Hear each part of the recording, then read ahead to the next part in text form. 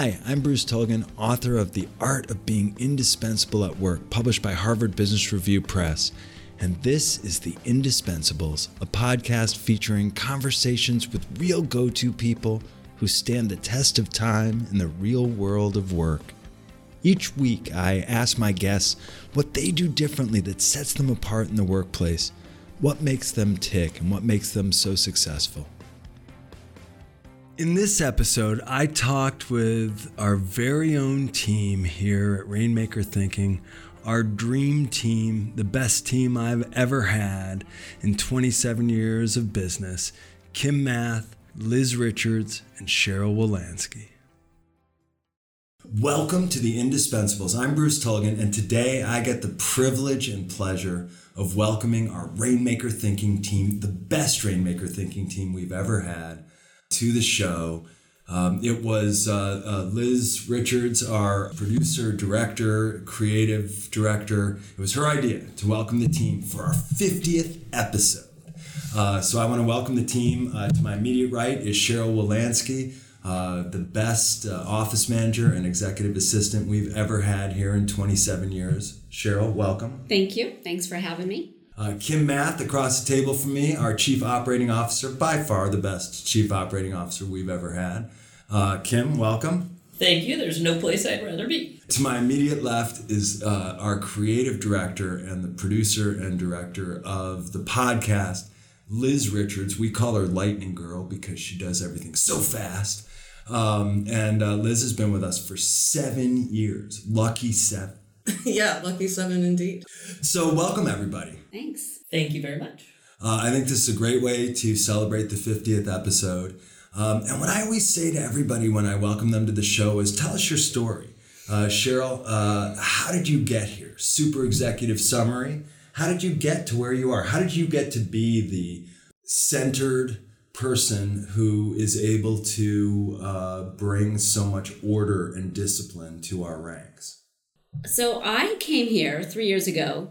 It was a transition sort of in my life. And I spent almost 20 years working with little kids. You know, I was director of a couple of schools with little kids, religious schools and playgroups. And I decided I needed something a little different. It was great and it was such a learning experience.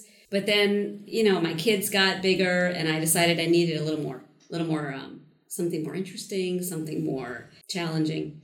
So I kind of started looking, what can I do?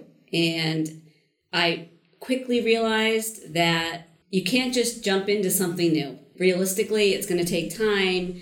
You have to get your feet wet. You have to find places, businesses that will help you grow. And that was frankly kind of hard at the beginning. So for a few years, I did find some things I really enjoyed, different offices, mostly small offices. And then I met Kim, who I have known for a while, but we haven't really seen each other for a while. And so she introduced me to RainmakerThinking and you, and that's how I got to be here. It's been 3 years, and thank you for everything that you do. I can't tell you how much I feel like we've lucked out having you here. It's been an experience. It's not just a job. No. It's an adventure. It is. It has been. But it's such a fun mix of challenge and I feel very supported, as well as working with an amazing group of people. So it's my pleasure to be here. How about you, Kim? How did you get to be here? I started my professional life as a middle school teacher, and then I spent 5 years in public accounting. And I figure if you can spend 3 years with 8th and 9th graders and 5 years doing busy season, you can accomplish just about anything. And so in case it's lost on anyone, Kim Math was a math teacher. That I was. So the kids would say, where are you going? To math. Where? With Mrs. Math. And then 6 years ago, we found you. Yeah, I spent time at home as well with my kids. I have 3 kids. And then it was time for me to get back into the workplace. And so I was trying to put some of my accounting skills to use. And I was just working with a couple of clients. And somebody from Rainmaker Thinking found me. And I really wasn't planning on going back to work full time. I needed flexibility to be with my kids. And I tell this story all the time, by the way, because at the time they were like 7, 10, and 12 or something. And Bruce can be very persuasive when he wants something. And, if you've listened to any of Bruce's programs or read his content, you know that he says flexibility is one of the keys of a strong manager. And that was one of the things you said. I can give you the most of that. And you were 100% true to your word. And I feel very fortunate to have been here. And it's definitely been a shift in thinking from either curriculum within a classroom or CPA. I get to do a little bit of both. But there are other factors that I never imagined myself tackling, and I've enjoyed those challenges. I've never been involved in sales, and I like having that relationship with our clients, I've discovered. I like developing that partnership and working with them and helping them figure out what it is they need and how we can bring it to them. And I've never had really any HR experience before, but I wear the HR hat around here, and learning about that, but also figuring out what we need to do to make it work. I've enjoyed that as well. I would say Kim has such a diversity of tasks and responsibilities, but so does Cheryl and so does Liz.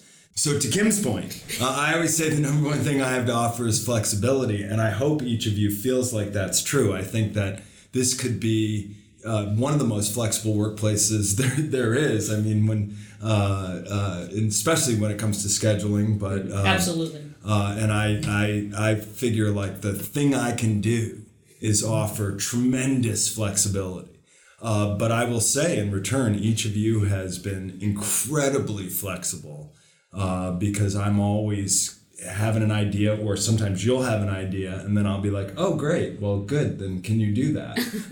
And each of you has been incredibly flexible in taking on a whole range of tasks and responsibilities. Liz has been here the longest. She's the youngest by far. Please forgive me. I think this interview's over. Cheryl's walking out right now. But she is the youngest of us by far, and but she's also been here the longest. And Liz, in some ways, has the burden of being a content partner with me because now, especially after 7 years, you know the content so well, and you've worked with the content so much. It's possible sometimes when people see an article, they wouldn't even be able to tell if it was written by me or by Liz. Yeah, I mean, sometimes I don't even know. So Liz, how did you get here? Well, I graduated from New York University in 2014 with a BFA in acting, and quickly decided I wasn't going to make any use of that at all. And moved with my then boyfriend, now husband, to New Haven, where he introduced me to you because you were longtime family friends. And you knew that I needed a job, and you gave me a job. And so I've shown up and pretended to know what I was doing for 7 years. 7 years, yeah. She does a really good job. And she's the dean of the delegation, and you have mastered our website and our tremendous email list and our social media and our pretty much all things technical. All things technical, yeah. Content, the podcast now, episode number 50 of The Indispensables. We finally did it. And so, well, you are came here and first started your acting career as a media person here, but you're a good example of somebody who has learned on the job and developed these skills and applied your wit and critical thinking and made it your own. Yeah, well, I think that acting school prepared me to sort of take on the personalities and identities of other people. So to the extent that I'm able to copy you, I think that that's been helpful. And yeah, it's just turned out that over a series of circumstances over the years, I've been in charge of, taking on a lot of responsibilities, different kinds, and then passing them on to other people, taking on new things. So the job is changing all the time. Yeah, and that's been true for everybody. I was going to say, I think we can say that pretty much about each of our roles. Absolutely. Yeah, so if Cheryl, for the first couple of years you were here, you were getting me from point A to point B, as I'm somebody who travels 100 plus days a year, and that requires a huge amount of logistics. And then all of a sudden, Not last with year. the pandemic, it ground to a halt. I haven't been anywhere. So your job was reinvented overnight. It's true. But that took some time also. We all were feeling our way through last year, right? I mean, it just, like that, things changed. And we needed to adapt and evolve and grow into new roles. It was a year. We had to change basically the entire business and accommodate all of us now working from home and working in the office some of the time and coordinating as a team. But I think we really managed to do that. And like you said earlier, just continue to support one another through all of it. Because I know that, you and I, Cheryl, worked together a lot through last year in terms of, you took on a lot of handling the logistics of press and scheduling and things like that.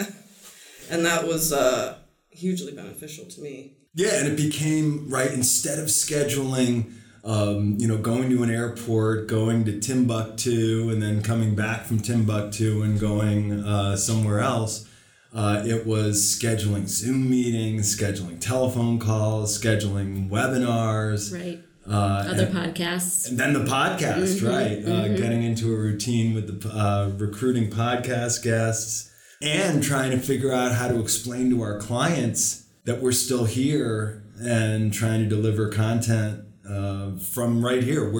You can't see us, but we're in a studio, which last March, 14 months ago, Kim said, hey, maybe we should put in a TV studio. And here we are. And then Kim went from being chief cook and bottle washer to being also camera person and learning to operate this whole TV studio. I learned about equipment I never knew existed before. But it's been interesting. It's been interesting to watch how we've all developed as we've adapted to the situation and found a way to make ourselves relevant and valuable to the organization to ensure that we continue to thrive. And I think we've navigated it pretty well. We're all still here today, and we're starting to book travel again. But we're going to continue using the things that we've developed as well. So it's not like it was, okay, that's over. It's our thinking has evolved as to, okay, now we've developed these skills. How else are we going to be able to use them? Yeah, and we've gone from, I used to think that I had to go into an organization and spend time there to do a proper assessment, to lurk around in the cafeteria, to be sitting in the lobby and see when people show up and follow people into their office before my scheduled meetings. And those were some of my secret weapons. And to realize that now I can do an assessment from right here, or that I have to be on stage to be uproariously funny. Whereas it turns out I can at least try to do that remotely. But, we've learned a huge amount. And at the beginning of the pandemic, we had to try to keep up our structured communication. We were doing Zoom meetings. Even though we have this small office, everyone was working from home because we were trying to be COVID safe. So, yeah, I'd love to get everyone to chime in about that journey that we've gone on for the last year. And then I think, just how has the journey been? And from the beginning of the pandemic, where we were all pretty worried about, gosh, we sell hot air to auditoriums full of people. What are we going to do? To, wow, we're on the other side of that, and now we have a dog.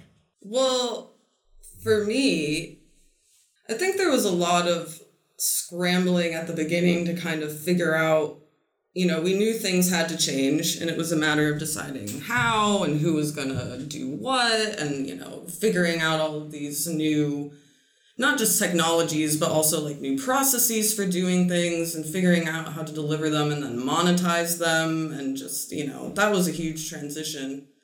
But once we got there, I feel like we kind of got in a pretty good rhythm of executing on that stuff. And now that we're back together in sort of this hybrid situation of partly in the office, partly from home, I think we've just continued to expand on all of that stuff. So I don't know. It feels like it's been kind of a growth opportunity for us and the business.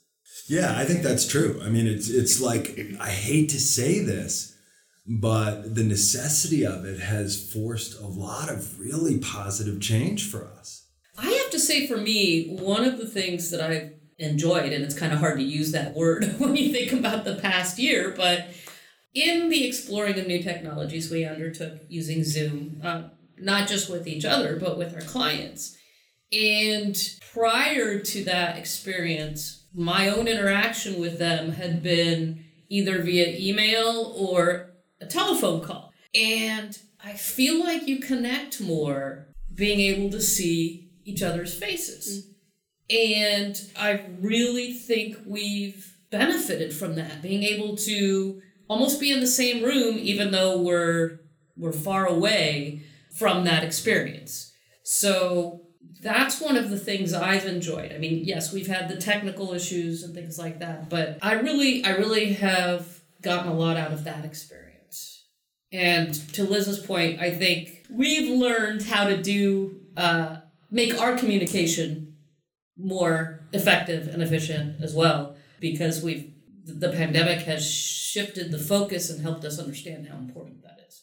Yeah, I think that's true. We have meetings with clients all the time now where we see them before we see them, or we've seen them on Zoom, and I've never even seen them in person. Usually I'm the only one who sees them in person. So I just want to say that I agree with both of your points, all of your points. I think for me, this last year, it was a mix of trying to navigate professionally as well as personally, because here you are home with your family, and all of a sudden the kids are home and they're home from college and they're doing their classes online, and the spouse is home, and everybody, for a while we had our father-in-law was at our house. I'd personally never worked from home before. As a teacher, you don't often have that chance. So it was that was a whole new learning experience for me. And, wondering about when is this going to be over, or is this going to be over? And what's, when you're in the middle of it, you don't know what's going to happen next. So it was a kind of a unnerving, unsettling feeling. And the other point I wanted to make from last year, I don't want us to forget that it was, your book came out. And for us promoting your new book in the middle of a pandemic, first of all, I've never been involved in promoting a new book ever. And so that was a thing. I mean, that was a huge deal. And how are we going to do that? How are we going to, how will we do that effectively? And can we? But I think we managed, and we continue to promote, obviously, but that was fascinating how that all went down. Yeah, and it was scary because typically a book comes out, I go out and give a whole bunch of speeches and do media interviews. We send books out, even just sending books out to people. We normally would send 100 books to an office and they'd be distributed. Nobody was at the office. We had to get you. Cheryl had to go get their, and Kim and the team, but we had to go get their addresses and figure out how to send them books. Hey, do you want a book? If so, where are you? We sent a lot of books. And frankly, there was concern about whether we would be able to bring in enough money to keep the business going. And amazingly, here we are. We've managed to keep the business going, and we got busier and busier and busier.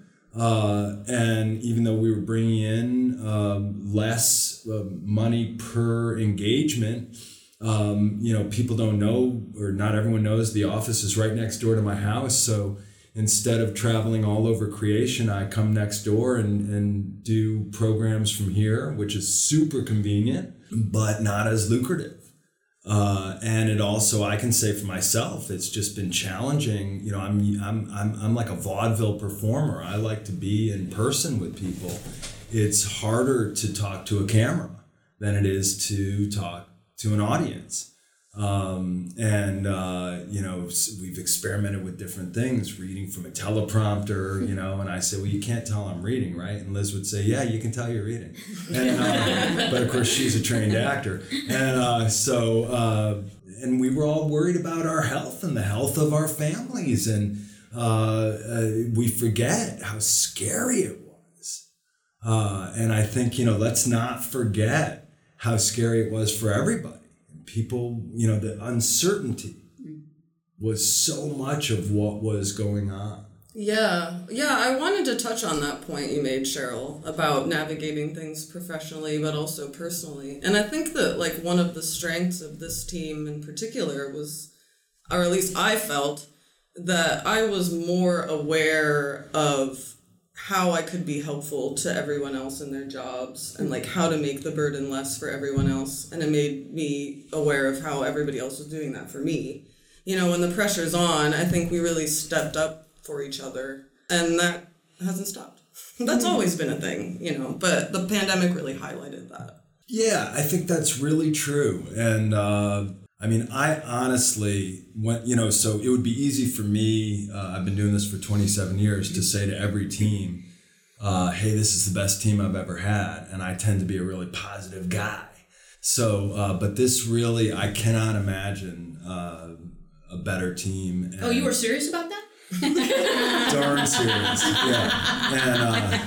yeah. And it's, I think it's partly because we all kind of are very flexible with each other, and we're accommodating of each other and supportive of each other, and it's a really valuable thing, and it's great to see that here in the workplace. And I too often let myself off the hook when it comes to the fundamentals of leadership. I live next door, the team is here, or they're home, everybody. I know the one thing I deliver on is flexibility.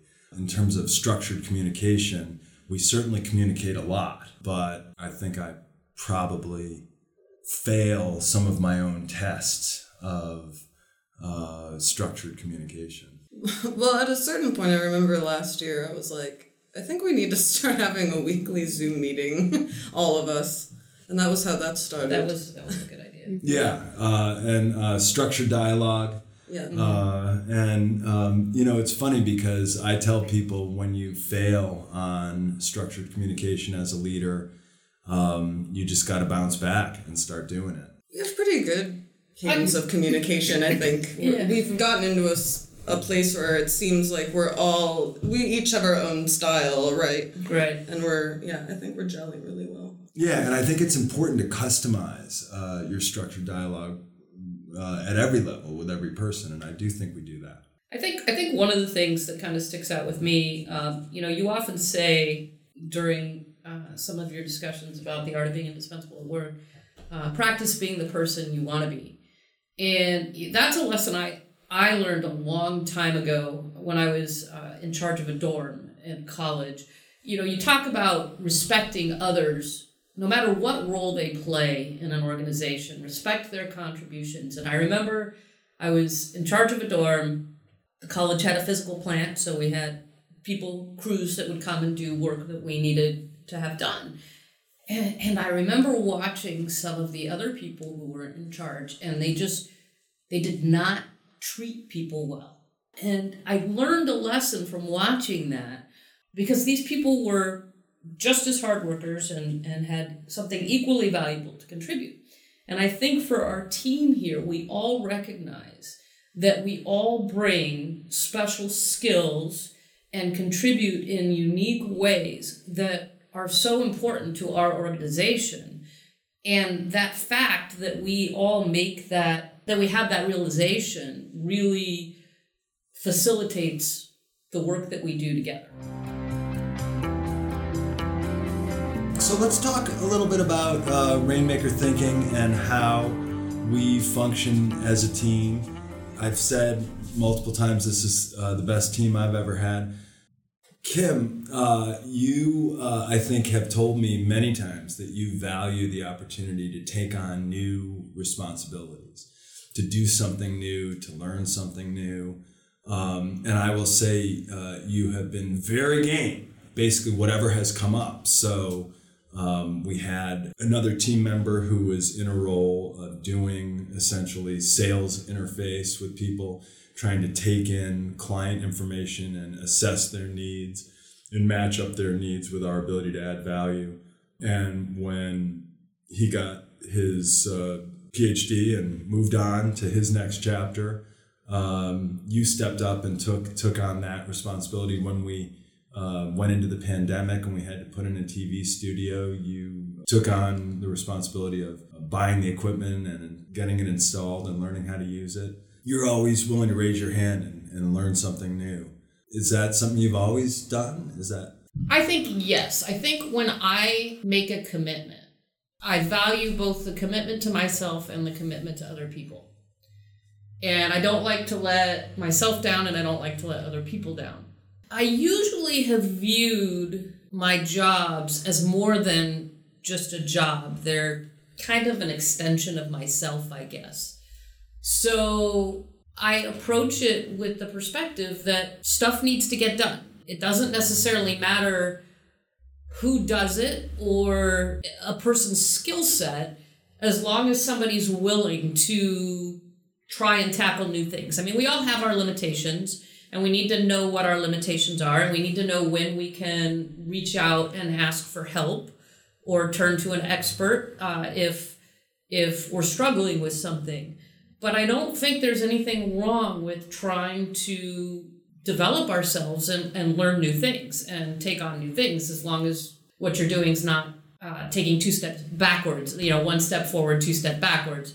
So, yeah, I think that has been in my approach for a very long time, as far as how I approach just life in general. And I don't even like to call it a job, because to me a job sounds too almost temporary, maybe. So you think of a job of work, but originally, at least as best we can tell, the word job was originally a pile of animal feces to be cleaned up in the barn. Well, then I'm glad I don't like to think of it that way. Mm-hmm. And that was the first job, huh? Yeah, it was a job of work. Yeah.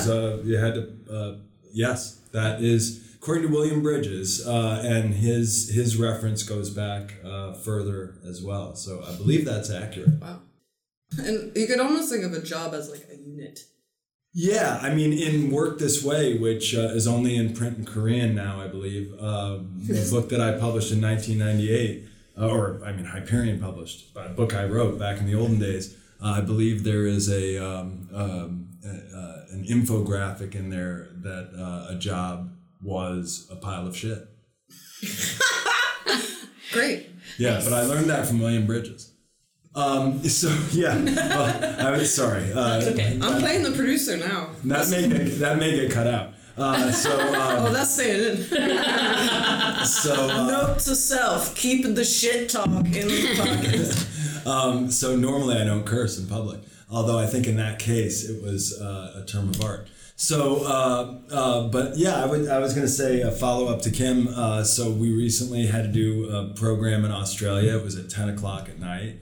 Here. Which is way past my bedtime here. And yeah, there was sort of, while Kim did sort of wrestle with how she was going to do that personally, there was never a question about whether or not she was going to do it. And so I really appreciate that. Nice. And in particular, I was a little sleepy too. So I think the important thing for me, I started to say that I don't like the term job. And I think what's important for me is keeping the vision of the organization in mind, as opposed to each individual task.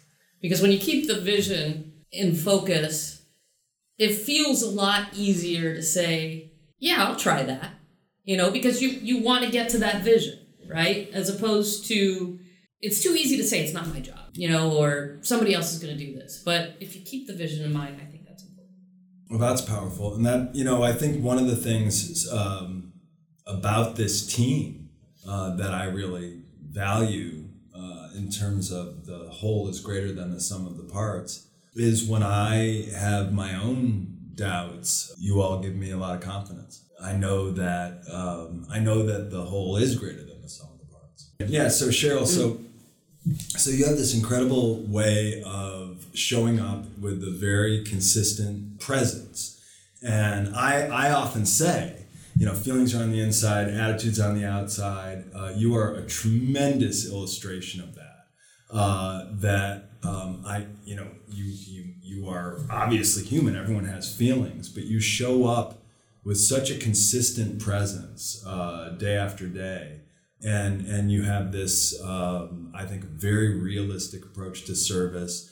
I can always tell if you are dubious about a prospect, an idea that I might have, or something that might be presented to you. But you are very calm, cool, and collected about it, and no less certain. How is that? How do you do that? How do you show up so consistent every day, and the way you treat people? I think attitude is everything. I think probably it started working with kids for so long. Your attitude about something totally affects their attitude about something.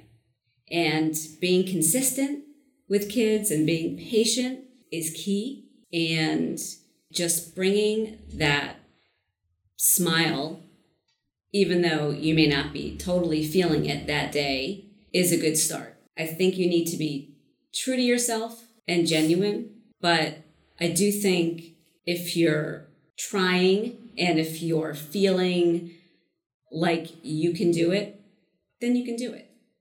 And for a lot of years, I was doing jobs that I enjoyed, and things I really enjoyed, and things came naturally to me. And working with kids was natural, and I knew how to do that. And bringing up my own kids, I got it. And then I started doing other things that I wasn't as confident in myself about. And I realized that sometimes you just have to do it and see what happens. I think opening yourself up to new things is so important. Even if you feel like there's no way I can do that. I can't do that. I think you have to try. When you talk to people who are not quite as positive or having a hard day, if you just say, you know what? So today wasn't a great day. Let's move on. We can't just keep looking back. We have to move forward. Every day is a new day. Yeah, I mean, I will say that because you interface with our clients, with the media, with our vendors, with pretty much everyone, and then we're on the other side, Kim and Liz and I are on the other side, and probably on the other side, I'm the one you have to deal with the most.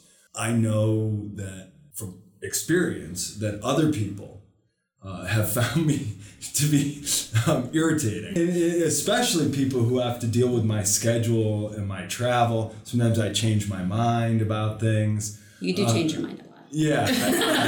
Confirmed. But you are the person who shows the least amount of irritation of anyone who's ever been in that position. It could be that it's just because feelings are on the inside. No, Cheryl does a very good job of striking that balance between being authentic and professional. Absolutely. Yeah, but you are extremely forgiving in that way, or you're just consistent. And Liz, you have had to be probably the mind reader, but you have learned my content so well that we have a lot of shortcuts in our communication. it's often the case I'll be having a conversation with Kim and she'll be like, well, we'll start to puzzle through something. And I'll say, I bet Liz will just do this. And it's almost always the case. And then I'll set my timer. And I don't actually set a timer, but it's amazing how quickly. Unbelievably fast. Yeah, you turn those things around. But what's your secret sauce I know that so Liz, for people in the audience who don't know this, Liz is a circus performer and currently directing a circus show based on the Donner Party experience. Yes, you heard that right. And I know that you've been part of Rainmaker Thinking for 7 years, but I know that you have other interests, and yet you managed to bring a huge amount of creative energy to this enterprise. How do you do that?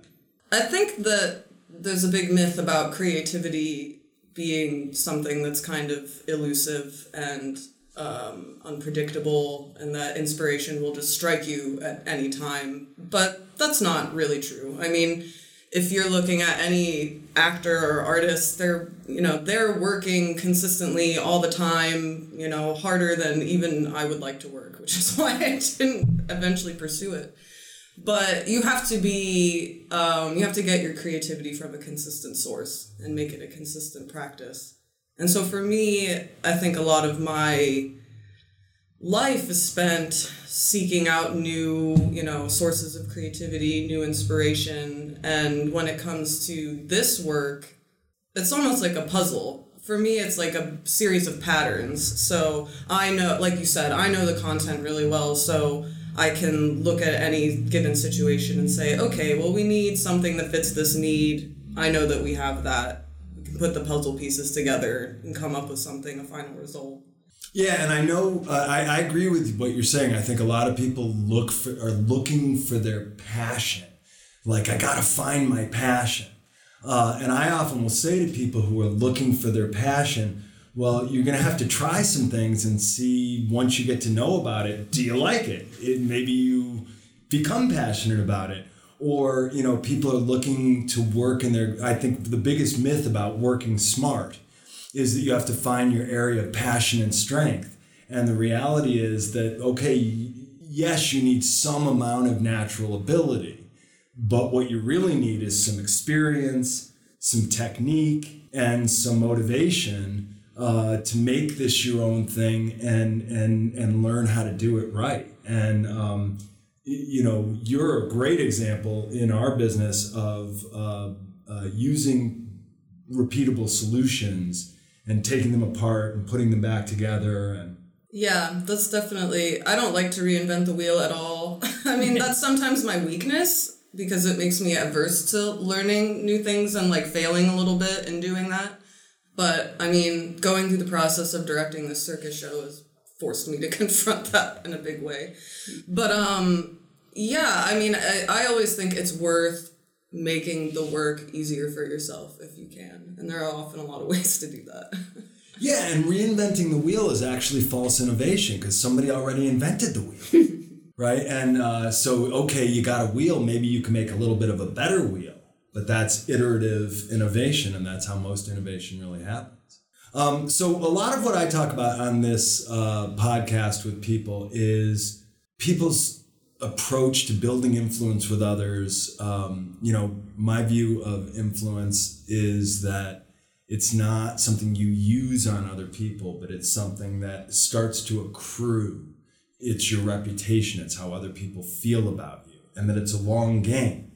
And that influence is something that takes time because, yes, you act one moment at a time. You say things, you do things one moment at a time. You have to make choices one moment at a time.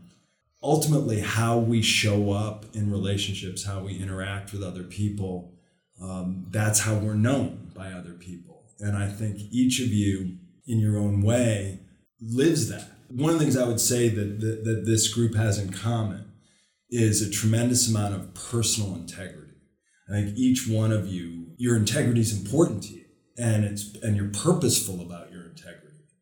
And I think you live it in different ways, you know, and each of you challenges me in different ways and challenge.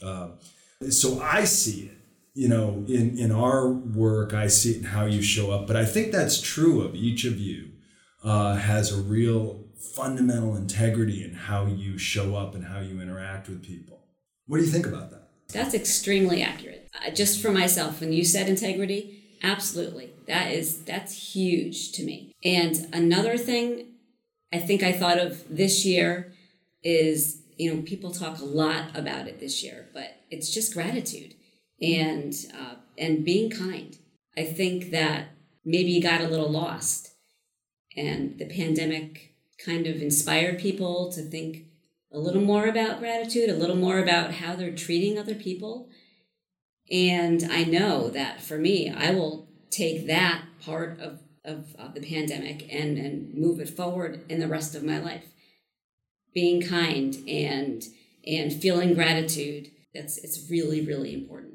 Yeah, it's and you and I have had plenty of interactions where, so I'll tell one story where there was a young fellow who kept showing up wanting to sweep the walk or wanting to clean up, and you know, our impulse was, sure, we wanted to let him do that because obviously this kid needed some work. But then he was asking for more money and he was being deceptive, and then I lost my temper with him and I felt horrible about it. And it's just a tiny story, but it's an example of, you know exactly what I'm talking about, right? I do. Yes. I thought you struck such a great balance because, what you said to me is, well, nobody likes to be taken advantage of. Don't be so hard on yourself. You were trying to help this kid out. But it was a moment of personal angst for me. I hate to lose my temper with anyone. I don't lose my temper very often.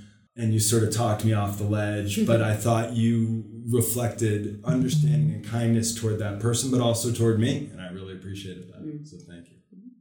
In that previous discussion, you made the comment about how we as a team are willing to challenge you or push you a little bit when necessary.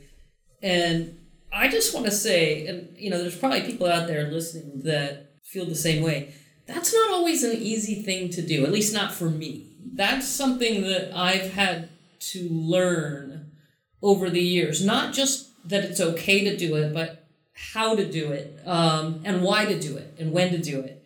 And that's a tough thing to get comfortable with as an employee, as a leader who has a leader. You want to do the right thing. You want to make things better. You want to contribute. And at the same time, there's no getting away from the fact that you're the boss. Yeah, it's hard to challenge your boss. Very. Yeah. Do you really find that there's... I think in our particular relationship, because we're also friends outside of the office, that helps. But we also have a huge amount of respect for one another.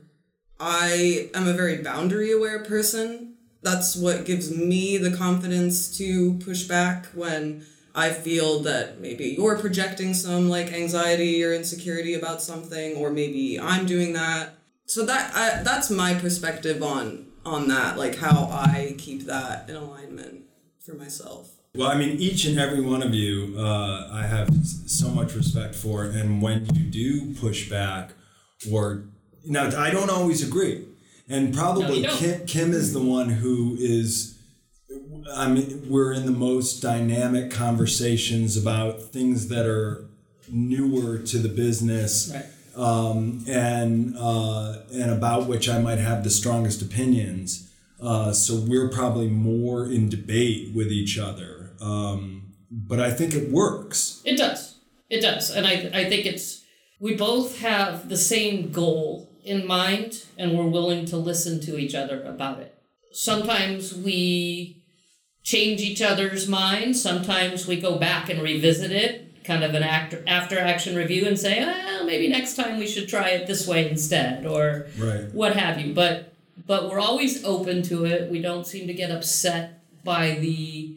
I hesitate to call them disagreements, because they're not really disagreements. It's more like a brainstorming and just different perspectives. Exactly. Yeah. Exactly. I think as a team, on a whole, we're pretty good about that. Right. About sort of, well, disagreeing on specific points maybe, or the, direct roadmap to getting somewhere. But we keep the goal in mind and know how to hand off trust to one another. Absolutely.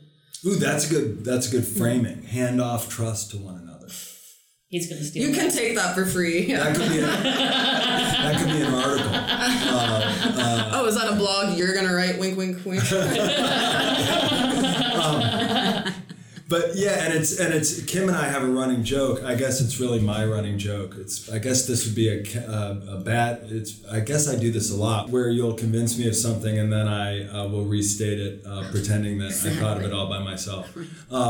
But yeah, so and Kim and I would say probably have the most debate, and then we often. It's a Hegelian dialectic where we have thesis, antithesis, and synthesis.